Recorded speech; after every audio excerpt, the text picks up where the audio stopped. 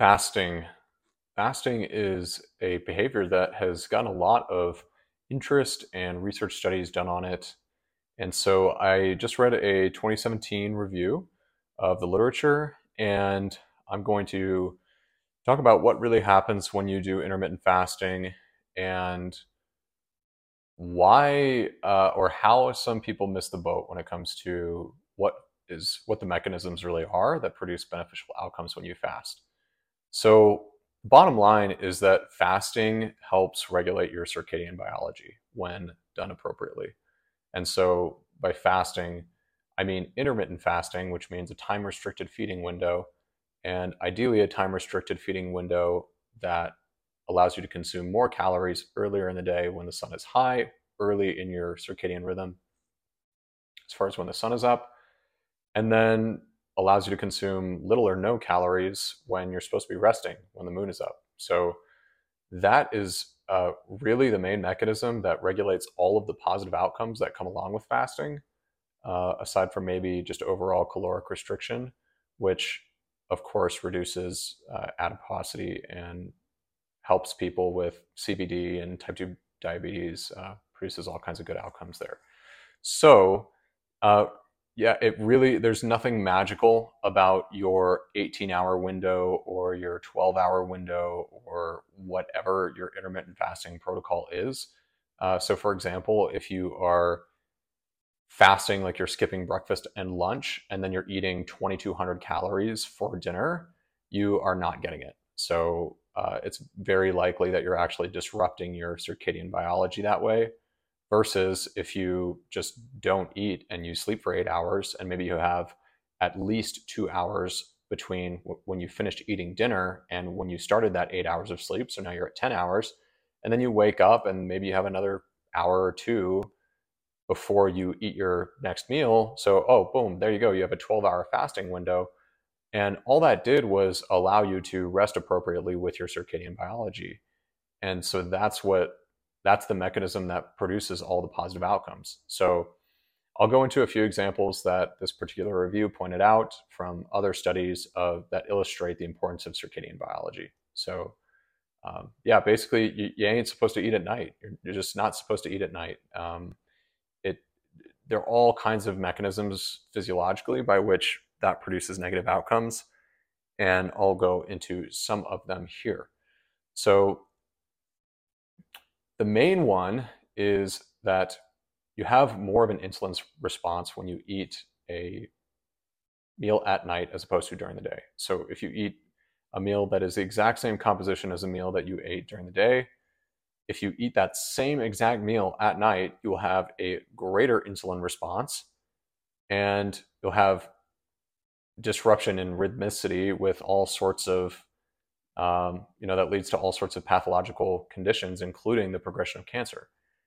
And so there's just all kinds of bad things that happen when you eat at night, guys. And so postprandial, which just means after the meal, glucose and insulin exposure was increased and also led to increased HbA1c and risk of type 2 diabetes over time when you consume the exact same meal at night as opposed to during the day. So not to make it overly complicated, but basically your blood sugar and your insulin exposure is higher if you eat the exact same meal at night as you did during the day.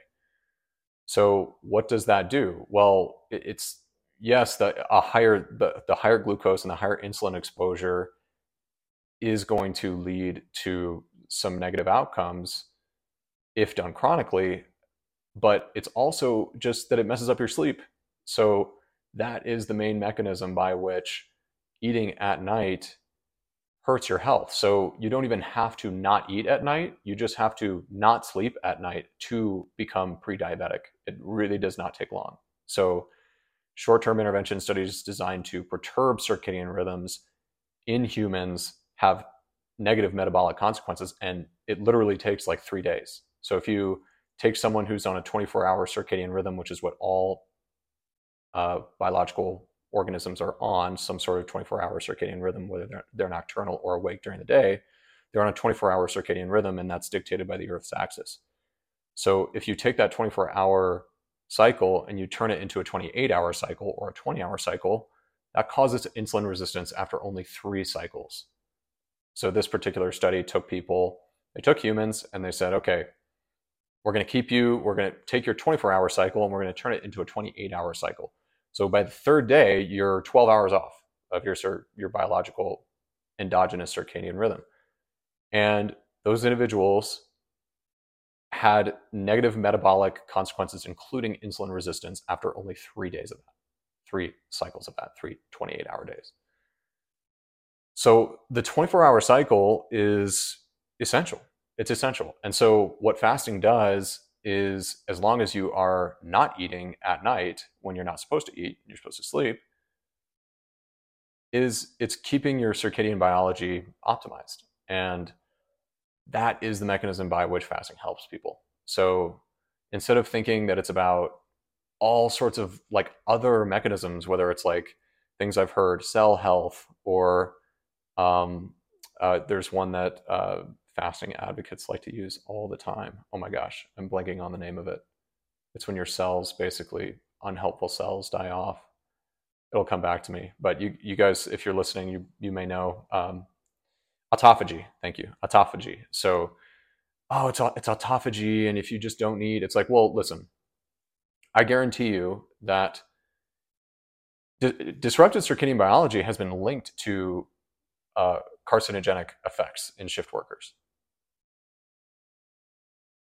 So if you took people, I don't care how long you fast, you could fast 48 hours, and then you take that same individual and you have them eat for 8 hours during when the moon is up, and you're still going to have very negative metabolic consequences to that because they're not sleeping when they're supposed to. So, and by, you know what I mean by supposed to. By supposed to, I mean what's optimal for your biology. And so, yeah, it doesn't have to do with how long you fast, or it's more about when you eat and when you don't eat. So the mechanisms that are often put forward by fasting advocates, whether it's autophagy or cell health, which I don't even know what that means, but you just see through that because it's so much more so about circadian biology than it is about anything else. So even if you take the fasting protocol away, so even if you like don't even pay attention to feeding at all, if you just disrupt someone's circadian rhythm, they experience tons of negative physiological consequences, like across every system. So it is super important to maintain a regular circadian rhythm. And that is the story of fasting, is not that you are not eating and there's something magical that happens when you don't eat. It's that the good outcomes that come from these studies, which a lot of them are done in mice, by the way, but some of them are done in humans and they're like 6 weeks long. So take that with a grain of salt. But all the positive outcomes, almost all, I will say the vast majority of the positive outcomes that come from research studies that are looking into the effects of intermittent fasting are resulting from inducing improved rhythm in circadian biology, period. And they have very little to do with, in my opinion, autophagy or cell health or other things that you will hear advocated for by fasting advocates. Okay. The only other one that I will say that does come up is energy restriction, caloric restriction, but that's often controlled for inside of these studies from what I can tell. So if you control for that, then it's 100% circadian biology. And people will also say things like gut health, and what's the other one that they say? So they say gut health and lifestyle behaviors. Oh my gosh, wow. So the gut health one is, this is where, you insert all sorts of names of different gut bacteria and use words like microbiome, and everyone's like super impressed. And it's regulated by circadian biology anyway. So it's like lower order than circadian biology, period. So, and then the lifestyle behaviors are what I've been saying this whole time, is just like, you just got to sleep when the moon is up. and not eat. If you eat when the moon is up, then you're not sleeping. So it's like just as much of a function of you not sleeping, even more so than it is the fact that you are like not eating for a specified amount of time. Like the the cause and effect is relationship is like you eat when the moon is, so like moon comes up and ideally you'd be sleeping, but if you're eating, then you're not, therefore not sleeping when the moon is up. Circadian biology gets disrupted and you get fat. So that is that is the cause and effect chain there. So like if you are a nocturnal shift worker and you are like, oh, I'm going to do intermittent fasting, like this is going to help me so much, and you're like